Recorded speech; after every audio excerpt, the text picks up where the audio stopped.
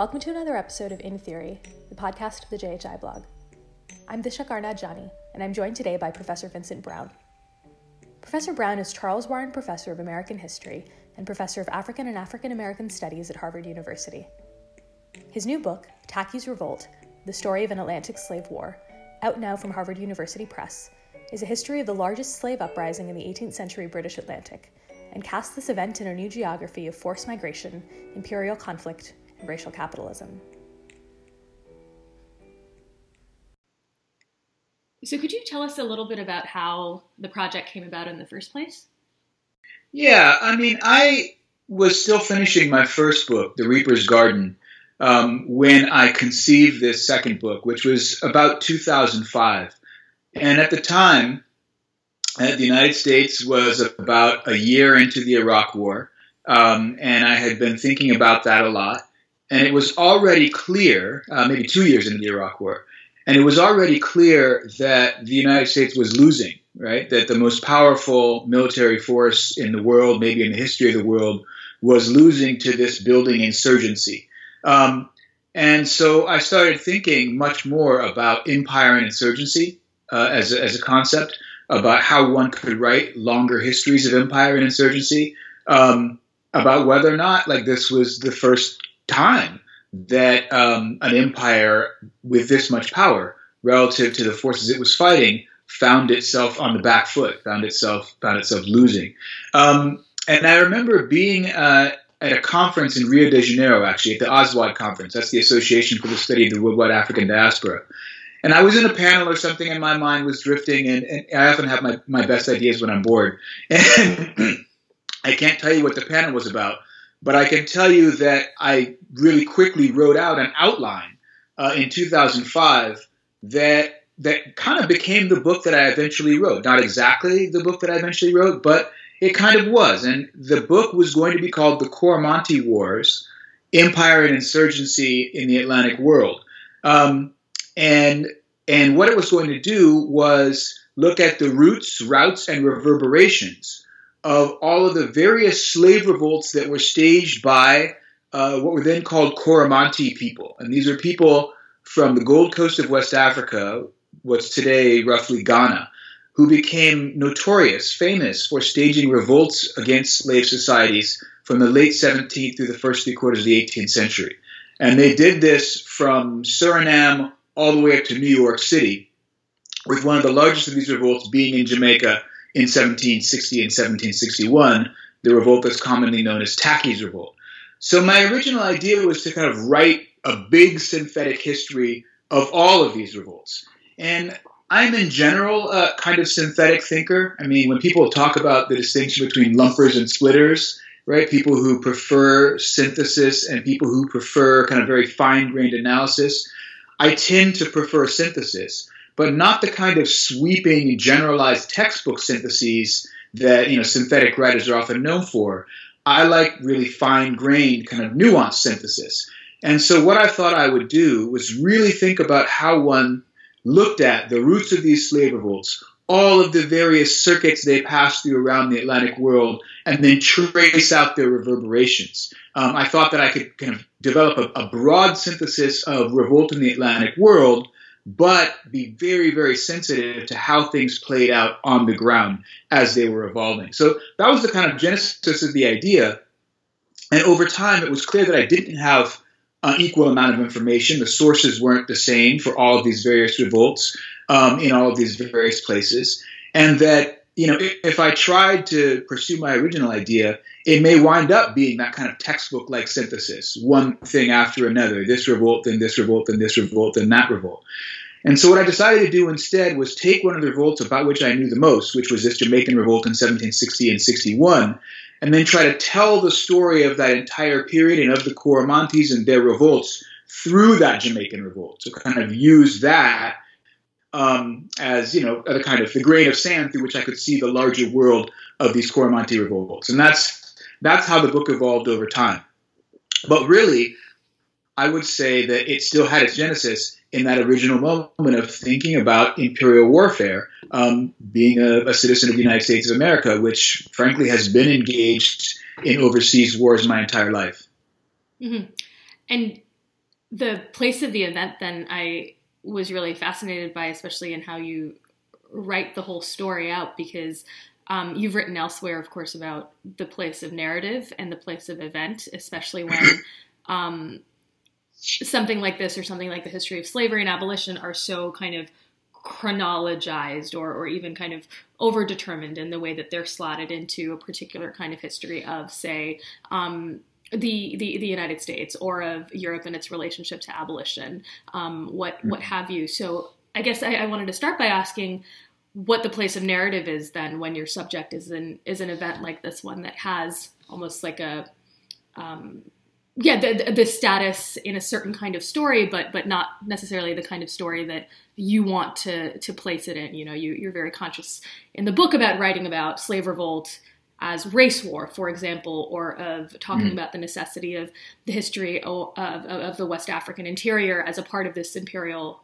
story, things that are historiographical claims that you're making, again, via this particular event. How did you go about kind of navigating narrative then when, you know, you're also hitting all of these marks?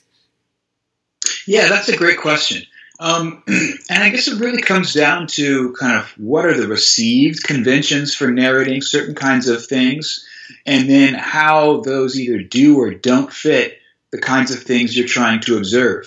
And it was very clear that if I was writing a story of these Coromantee Wars staged by Africans from the Gold Coast who were drawing upon their own histories that didn't necessarily overlap in any way neatly with the kind of received story of the rise and progress of liberal freedom in the Atlantic world, that I was going to have to stretch the received narratives, that I was going to have to find new narrative conventions, new styles of narration to encompass the story that I wanted to tell, to really account for the evidence that I could find in my sources.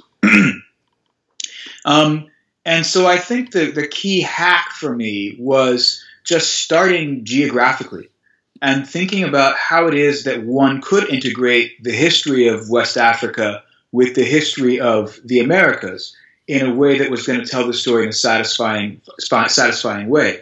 And I guess what I mean by that is, you know, we've kind of grown accustomed to thinking culturally about the transformation of African to American culture in studies of the African diaspora. So we think about the transformation of African kind of worldviews and practices and forms of life as they encountered slavery in the Americas.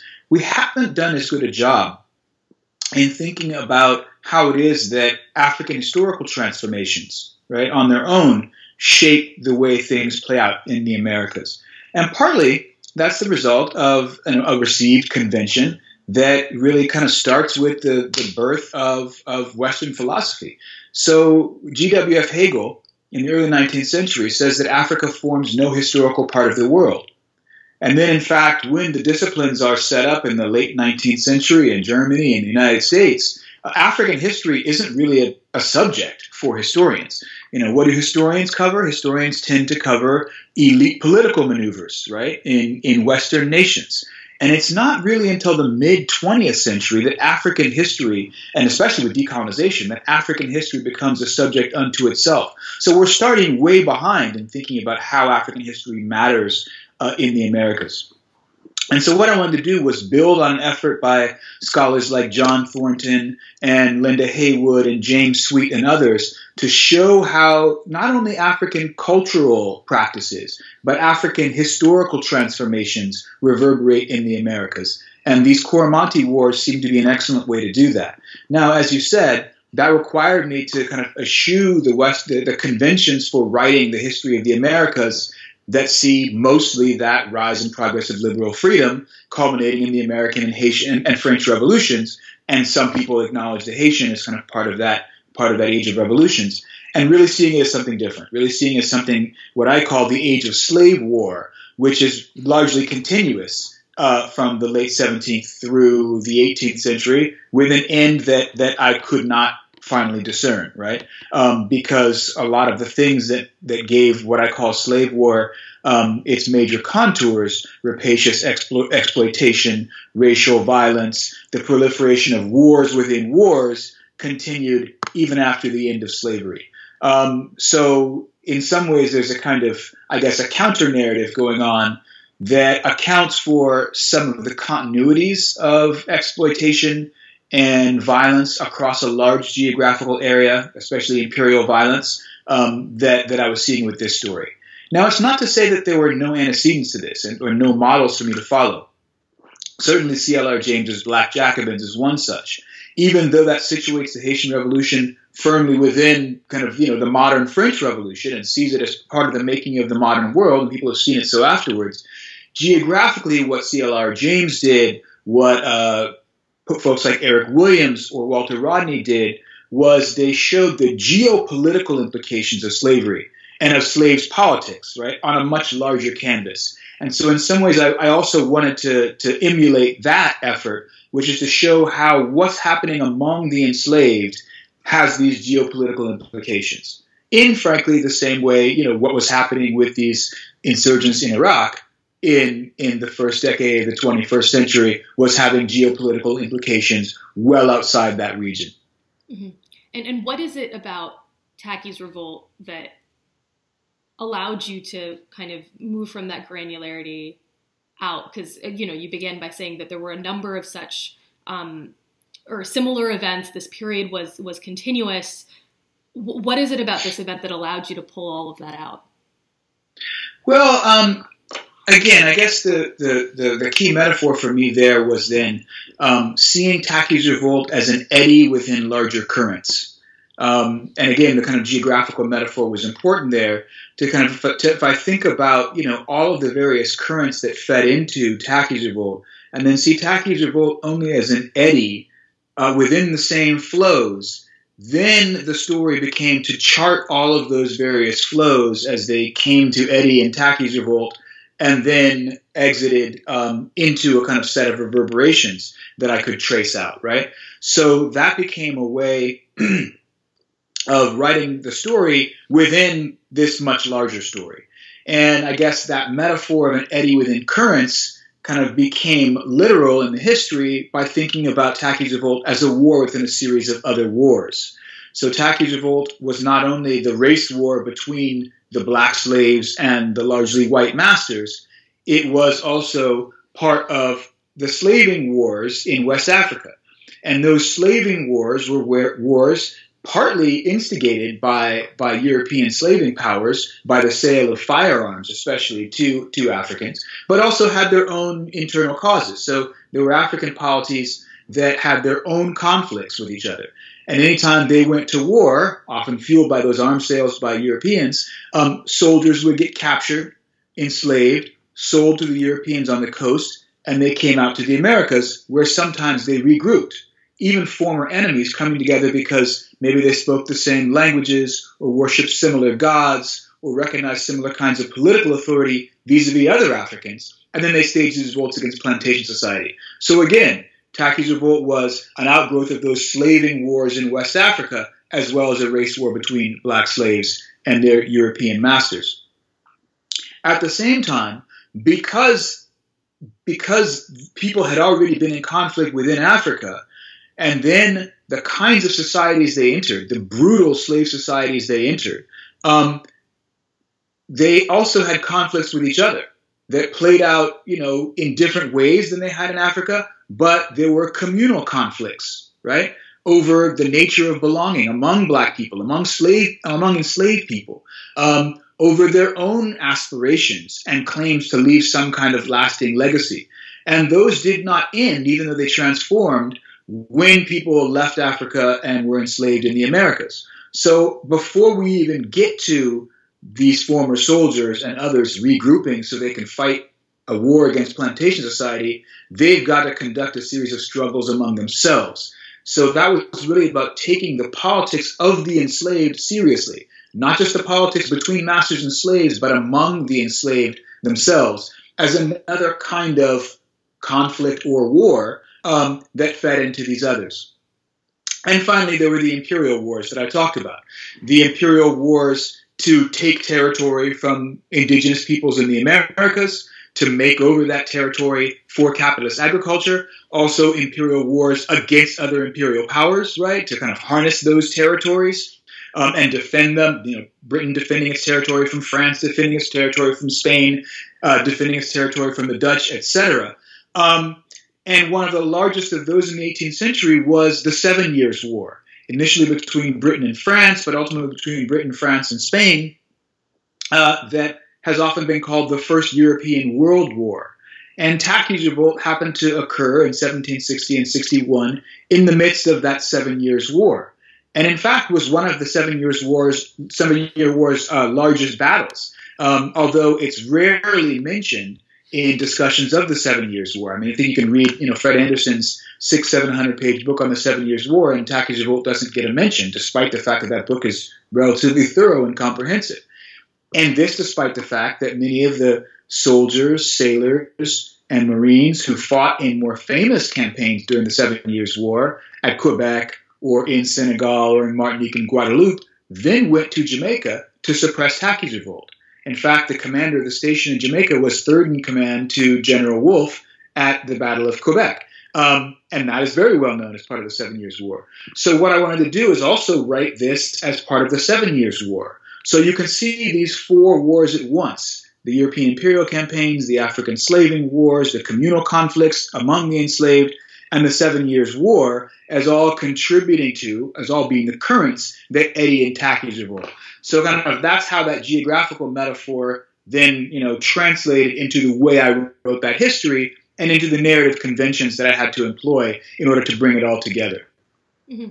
And in talking of geographical metaphor and just kind of the way that chronology and space come up in your book, it's really striking the way that you use biography and place and perspective on a couple of registers, right? On the one hand, we'll get to this in a second, but the way in which you're reading your sources, foregrounds, especially the kind of creativity and with and against the grain reading that needs doing, but also you write in your introduction, for instance, quote, complex patterns of alliance and antagonism over time and great distance define relationships like those among Apongo, John Cope, and Arthur Forrest, 3 of the figures with which you begin. How do you go about conceptualizing something like that over the course of 4 wars or so many sets of historiographical stakes?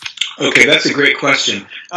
I think, Disha, it goes back to one of my initial impulses with the story, which was to try and figure out how I was going to integrate African history, West African history, into the history of not only Jamaica, but the larger Atlantic world and the Americas. And again, Africanist scholars had started that effort, especially with John Thornton's Africa and Africans in the Making of the Atlantic World, published in 1992, and then a second edition in 1998. Where there was an assertion that kind of what happened in Africa mattered in the Americas. And what I wanted to do was play that out. And so kind of much of the work that I had to do was figure out how I was going to trace, as you said, in a more granular way, how it is that this African history played out. And that required me moving between different scales, right? So on the one hand, one could kind of make the very broad assertions and show broad patterns. But I thought to really be convincing and show in detail how these histories were integrated, I had to get down to the level of the actual itineraries of some of the people involved, right? And so I began with the itineraries of these 3 people who were fundamental to the way the revolt played out. And it was also a source that I was intrigued by. People have known for a long time about a plantation overseer in Jamaica named Thomas Thistlewood. At least, scholars of slavery and especially Anglophone slavery have known about Thomas Thistlewood for some time. And Thistlewood was an English overseer who went to Jamaica in 1750 and died there in 1786. And he left a detailed diary of his more than 3 decades time there. And the diary is a brutal record of his time. And he was not a sentimental person, and he wasn't particularly self-conscious about what he was doing. This is before he felt he had to justify anything that he did. And so mostly it's a record of his sexual exploitation, rape of enslaved women, of his planting activities, some observations of what was going on. But he was also a survivor of Tacky's Revolt. And so he gives a kind of blow-by-blow account of what happened during Tacky's Revolt in his Westmoreland parish. One of the other things he does is he talks about this amazing meeting that supposedly happened, and I think it did happen, between one of the leaders of the revolt, a man named Wager, and a man named John Cope Sr., who had been the chief agent of Cape Coast Castle, which was Britain's principal fort on the Gold Coast. And Thomas Thistlewood was employed by John Cope's son, John Cope Jr. And so he wrote, so he had a reason to know about this story. And he wrote that, Wager, who was then named Opongo when he was in West Africa, used to go to Cape Coast Castle, or at least went once, to trade with John Cope Sr. And he came with about a guard of about 100 people and met with John Cope Sr., and then at some point, John Cope was retired from Cape Coast Castle, set himself up to slave trade in England, and then set himself up in Jamaica as a planter. Some years after that, Opongo was himself captured, enslaved, sold to the Europeans. He came out to Jamaica, where he again encountered John Cope, who, Thistlewood says, laid out a tablecloth for him for Sunday visits and treated him as a man of honor, even though he was now enslaved, and also insinuated that when Opongo, now named Wager, that when his master returned to the island, somehow they would have Opongo, Wager, redeemed and sent home. Now, Wager's master was a Royal Navy ship captain, and the Royal Navy ship captain did not arrive in the island until about 2 weeks after John Cope Sr. died. And somewhere in the 4 years between 1756 and when he died and 1760, Wager becomes one of the principal leaders of Tacky's Revolt, this largest slave rebellion in the 18th century British Empire. So I was intrigued by that story and thought, if I could unwind that story, which was already significantly different than the common story we tell about slave revolts that happened just between, masters and slaves on one plantation or in one colony, that I could tell a transatlantic story through the itineraries of these three people. And so some of the first early research that I did was really to try and nail down whatever I could of that story. So I started with John Cope Sr.'s time in West Africa, and I found that he was there from 1737 to 1742. And so during that distinct 5-year period, I started checking the records of the castle fort for anyone named Opongo who could come through. And what that meant was really looking at the receipts of castle expenses, where they would expend a certain amount to entertain African visitors, dignitaries who they were trying to trade with, and often they would list their names. And so I was just looking for Opongo's name. Now, as it happened, I didn't find anybody strictly named Opongo in those records. But I found all sorts of plausible scenarios for people very much like Opongo to have met John Cope, and not finding a distinct biography for Opongo, I was able then to say, but this is the context in which he must have encountered John Cope. And that context includes a number of African dignitaries visiting with John Cope. It includes a number of African wars where elite people are enslaved, captured, and sold to the Europeans. It encompasses a number of attacks by Africans on Europeans and their forts, which would have taught anybody like Opongo that Europeans were no people to be in awe of, right? So by not finding a single biography for Opongo, I was rather able to create a kind of composite character in some ways around the plausible experiences that he might have had before he arrived in Jamaica. Now, the third character was a bit easier to follow because Arthur Forrest was in the British Royal Navy, and the Royal Navy records are quite good. And so I was able to trace his career aboard a bunch of Royal Navy warships. And at one point I found that when he was commander of the HMS Wager, he had a man named James Wager aboard the ship. You can find that man on the ship's manifest. And I am pretty sure that James Wager would have been the Wager who led the slave revolt later.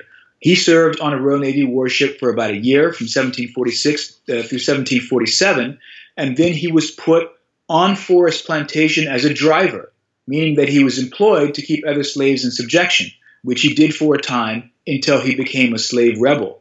So by kind of interweaving the stories of these three men, I was able to tell a story of, honestly, diplomacy, alliance, antagonism, and warfare that's quite different than the traditional story of slave revolt that had been told to date.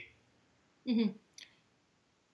And how then, I mean, you touched on this a little bit, but how do you go about reading sources for the kinds of anxieties, antagonisms that you're looking for, particularly, on the one hand, when it's a project of tracing something that you think happened and you're trying to kind of construct a world in which it could have happened. And on the other hand, trying to read, as you put it, reading these records both against the grain to investigate things they were never meant to illustrate, and along the grain to note how they constrain and shape our knowledge. We can tell plausible stories about the aspirations and strivings of the enslaved. That's a little bit of what you just mentioned. But can you talk a little bit about moving between those two practices of reading the archive like this? Sure. I mean, that gets into a little bit into the kind of debate that people have been having about the archive and the kinds of histories archives afford, archival sources afford, that we've been having, especially in Black studies, for some time, but, have been going on in historical study for as long as historians have been using sources, frankly. And I guess I can gloss it this way, which is that there are, roughly at least 3 ways to read a source. The first way is the way that historians are often criticized for reading sources, which is as transparent reflections of what happened. I don't think many historians are actually that naive, but we're criticized as being that naive, so let's just go with it. You can read a source as if it's just reporting what happened, right? Transparently. And then you can just kind of write as if the source is the authenticated truth.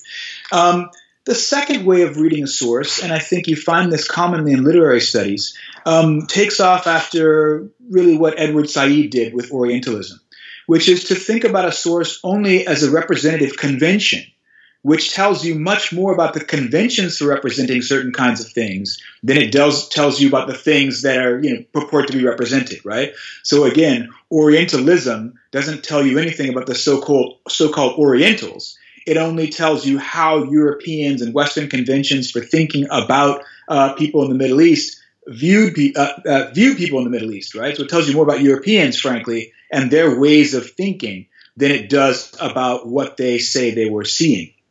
Okay, and I think that's, that has to be accounted for.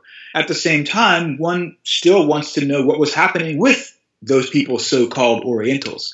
And so that leads to the kind of more dialectical way of reading sources, which as, one has those conventions for representing the world, but those conventions encounter something out there. And that they are provoked, they are shaped by the encounter between those conventions and the things that they're trying to represent, which is why even with, pattern conventions, they're never reproduced exactly. They're reproduced with differences.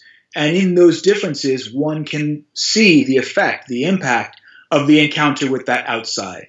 And so, as I say in the book, Black people shape the sources that they're hardly described by, as surely as water shapes the contours of stone.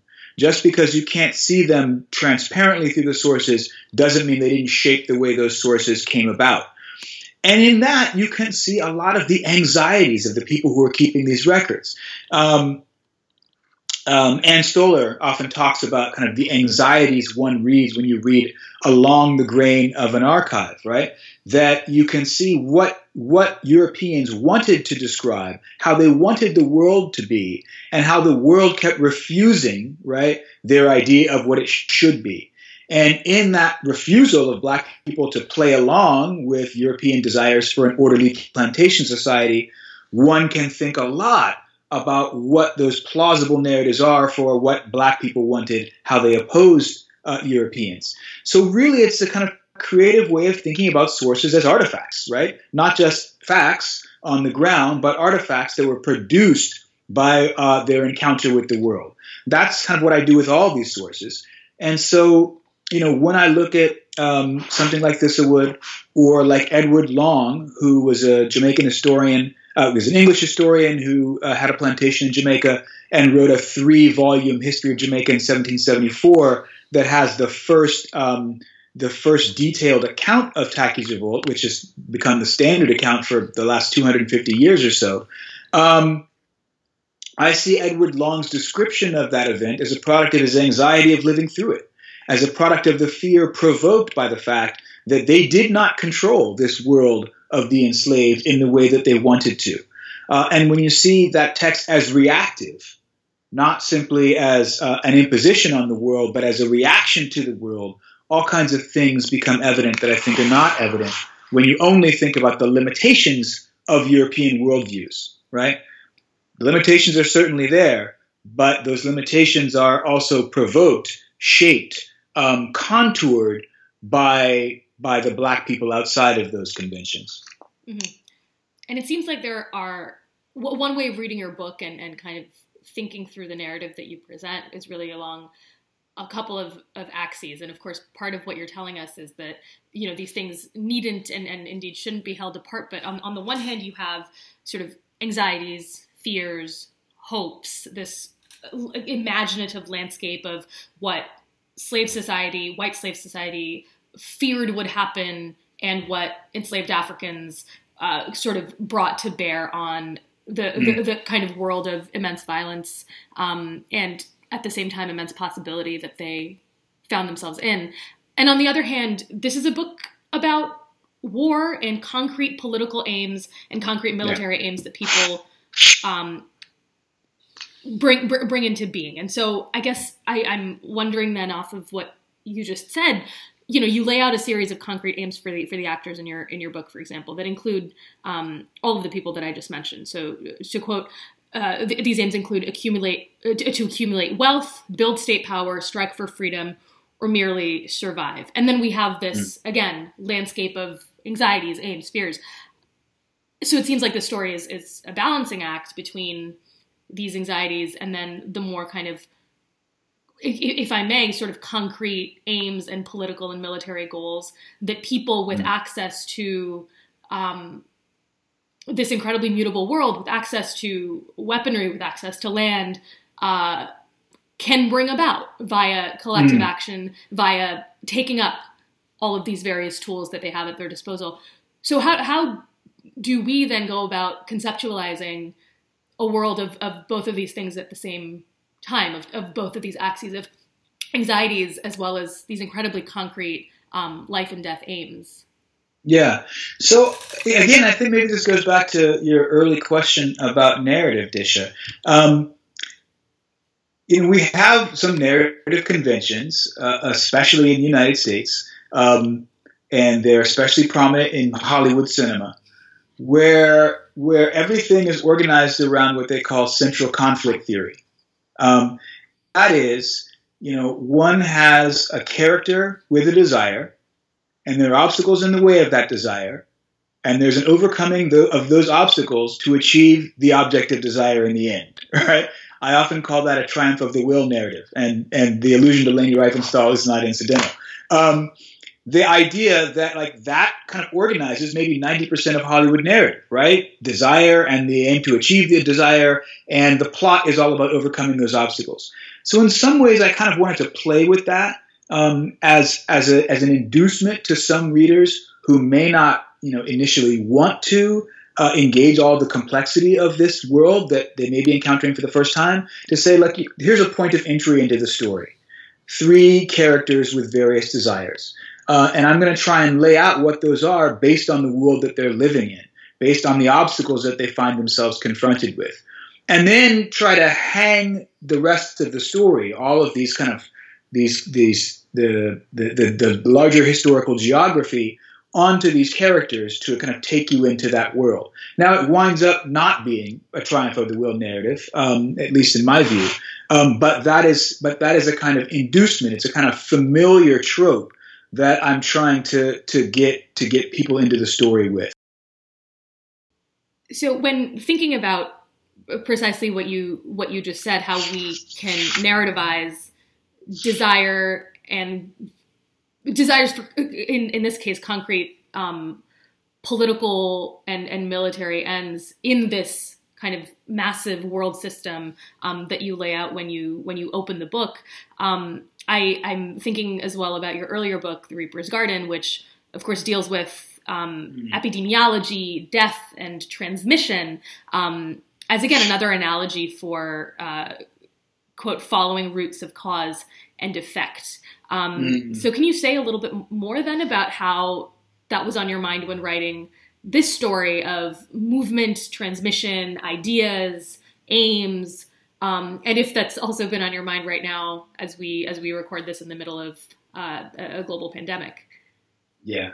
I mean, there's no way of kind of getting around the fact that we are now in a global pandemic, and that is on everyone's minds. It's been on my mind as well as I think about how to talk about this book.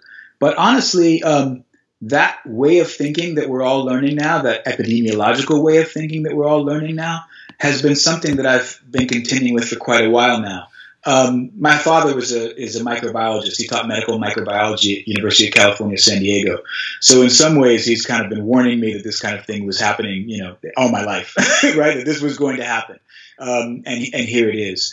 But also in the way that he thinks, the way that I learned to think about cause and effect, doesn't start with the nation state, doesn't start with the empire. It starts with a vector. It starts with a causal agent. And that causal agent moves around according to channels that causal agents can find, and then either takes root or dissipates depending on the environment that it finds itself in. And so both in Reaper's Garden and this book, in Tachy's Revolt, I am writing in that way. Like, I don't necessarily start with the nation state or the British Empire or Jamaica or even the Gold Coast as the natural container of the history. Those are things that matter, absolutely, and help to determine the course that this history takes, absolutely, but they don't contain the history. And that, I think, is a crucial distinction between kind of the way I have been working in these two books and the way a lot of people work, where you start with national history. For example, the history of slavery in the United States supposedly starts in 1619. Right? Why 1619? Because the Virginia colony, as a continuous colony in North America, becomes part of the United States. Was it the only British colony with slavery? Nah. Was it the first colony in the Americas with slavery? Nah. Like, the only thing that makes 1619 a really important date is it's, slavery is continuous from there through the United States. So again, the history of the United States becomes the container for the history of slavery. Why should that be? The history of slavery exceeded the history of the United States. The history of Africans and the African diaspora exceeds the history of any one empire. The history of slave revolt, the history of imperial warfare exceeds the history of any of these places. So again, there are lots of ways to frame these histories. And what you want to do, at least what I would like to do, is say, what's the story I'm telling and what's the best framing to describe the phenomena that are playing out in this story, right? To not start and end with the nation state, to not start and end even with the Atlantic world, but to start and end with how these slave revolts actually emerge and transform and have an impact on the places where they happen. That's a subtly different way of thinking, a way of thinking that's frankly far more appropriated to the nature of global pandemics, or frankly the nature of imperial warfare, than it is strictly to the history of nation states and empires. And you're very clear in the book that the story that you're telling, Tachy's Revolt as an event, these things have very real and very immediate political implications. So, for instance, you write, quote, "Their struggles illuminate cracks in the edifice of racial capitalism, reminding us that another world is not only possible, another world is inevitable." So could you tell us more then about how you were thinking about these political stakes when you were writing the book and what you hope people will take from it in thinking about our moment? Well, I mean, the first thing is everybody who uses the term racial capitalism knows or should know is that it's a transnational phenomenon, right? It's not something that's kind of limited to the United States or South Africa. And thinking this way can help us understand how the United States is, again, an artifact of these larger processes of slavery, war, and empire. The second thing is that the history of slavery and slave revolt has often been written into the history of racial politics and race relations, first and foremost. So, we think about the history of slavery as being about the problem of, civic exclusion, right? People who don't have the same rights as white people in most cases, but as people who are closer to the kind of the center of the subject of a state. And that's not really what I'm trying to do here. We think about kind of Martin Luther King, right? He identified three major problems that were, in his view, going to doom the United States if we couldn't solve them. Racism, which we talk a lot about, especially in conversations about Martin Luther King Jr. Poverty, which we talk less about, but increasingly we have to talk more about. But also warfare. Racism, poverty, and warfare were the three big ones. And I don't think that we have contended as nearly as much as we should with the problem of global warfare, and especially in the United States, the problem of this gigantic military machine that we've built that's useless to us in the context of this pandemic. Look, there's, I saw one cartoon that was going around that showed like the price of a ventilator at $15,000 and the price of one of these smart bombs at, 1 million plus or something. And the joke was, what's the difference between these two things? There's no shortage of smart bombs, but there's a shortage of ventilators. And in some ways, like the fact that we spend so much more than any, military competitor on armaments is why we can't have nice things like a functioning healthcare system, right? Unless we address the challenge of how we are organized for global warfare, I don't think we can have a decently functioning society. And so that to me is quite an urgent question, made even more urgent by the situation that we're in now, where we find ourselves so clearly unprepared for a problem that has been predicted for some time. This is not a problem that nobody could foresee. And it's playing out in just the way that many people who think about global pandemics thought it would play out. And yet here we find ourselves, focused on other things. So that's an issue. The fact that, as I said, I'm a little over 50 years old. I was born in 1967 at the height of the Vietnam War.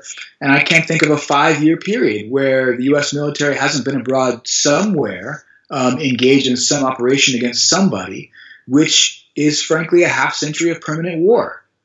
And even if you don't want to accept that, you have to acknowledge that we've been in permanent war at least since September 11th, 2001. That's a long time. That's not normal.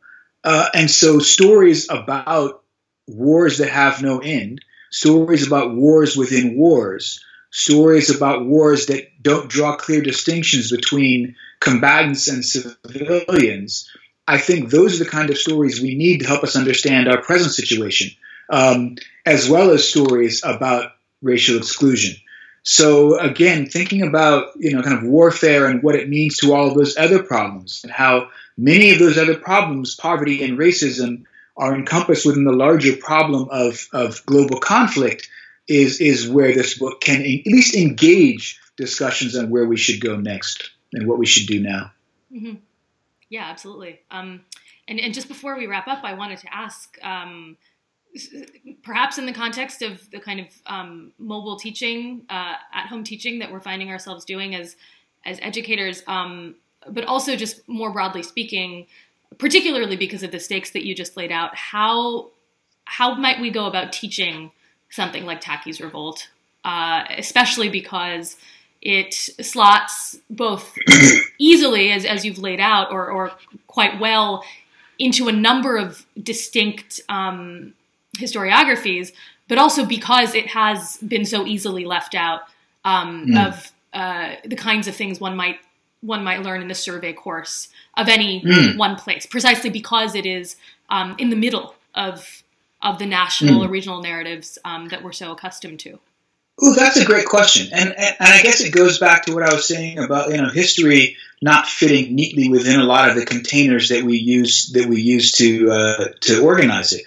And so I think of this book as being a book that would fit perfectly in a human ecology class.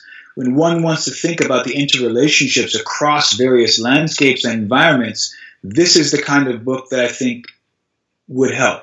When one wants to think about how things that happen in far off and ostensibly isolated locales can have reverberations on the other side of the world, this is the kind of book that can help with that kind of thinking. If one just wants to start with a kind of national canon in historiography and play out a kind of a linear story within that, this book may not help. But when one wants to place, a national history within a larger global landscape, I think this is just the kind of book that does that. So, for example, Taki himself is almost a national hero in Jamaica, and there's a significant effort being led by many activists to make Taki a national hero in Jamaica. What this book shows is that Taki wasn't alone, and that he was part of a much larger hemispheric history that plays out in Jamaica, but is connected well beyond what we generally think of as strictly Jamaican history. That's kind of the way I hope this book gets taught, as an example of how one draws connections between the kinds of histories we know and have become accustomed to telling and the kinds of histories we don't know, but that we certainly should. Mm-hmm. Well, with that, I'm afraid we're going to have to wrap up, but I just wanted to say before we do, this has been a really helpful discussion and a welcome respite from thinking exclusively about global pandemic in a way that is less generative than the one that you laid out. So thank you so much for taking the time. Well, Disha, thanks so much. And you'll let me know when it's available online. Absolutely, yeah. Okay. Bye-bye. Thank you so much. Bye.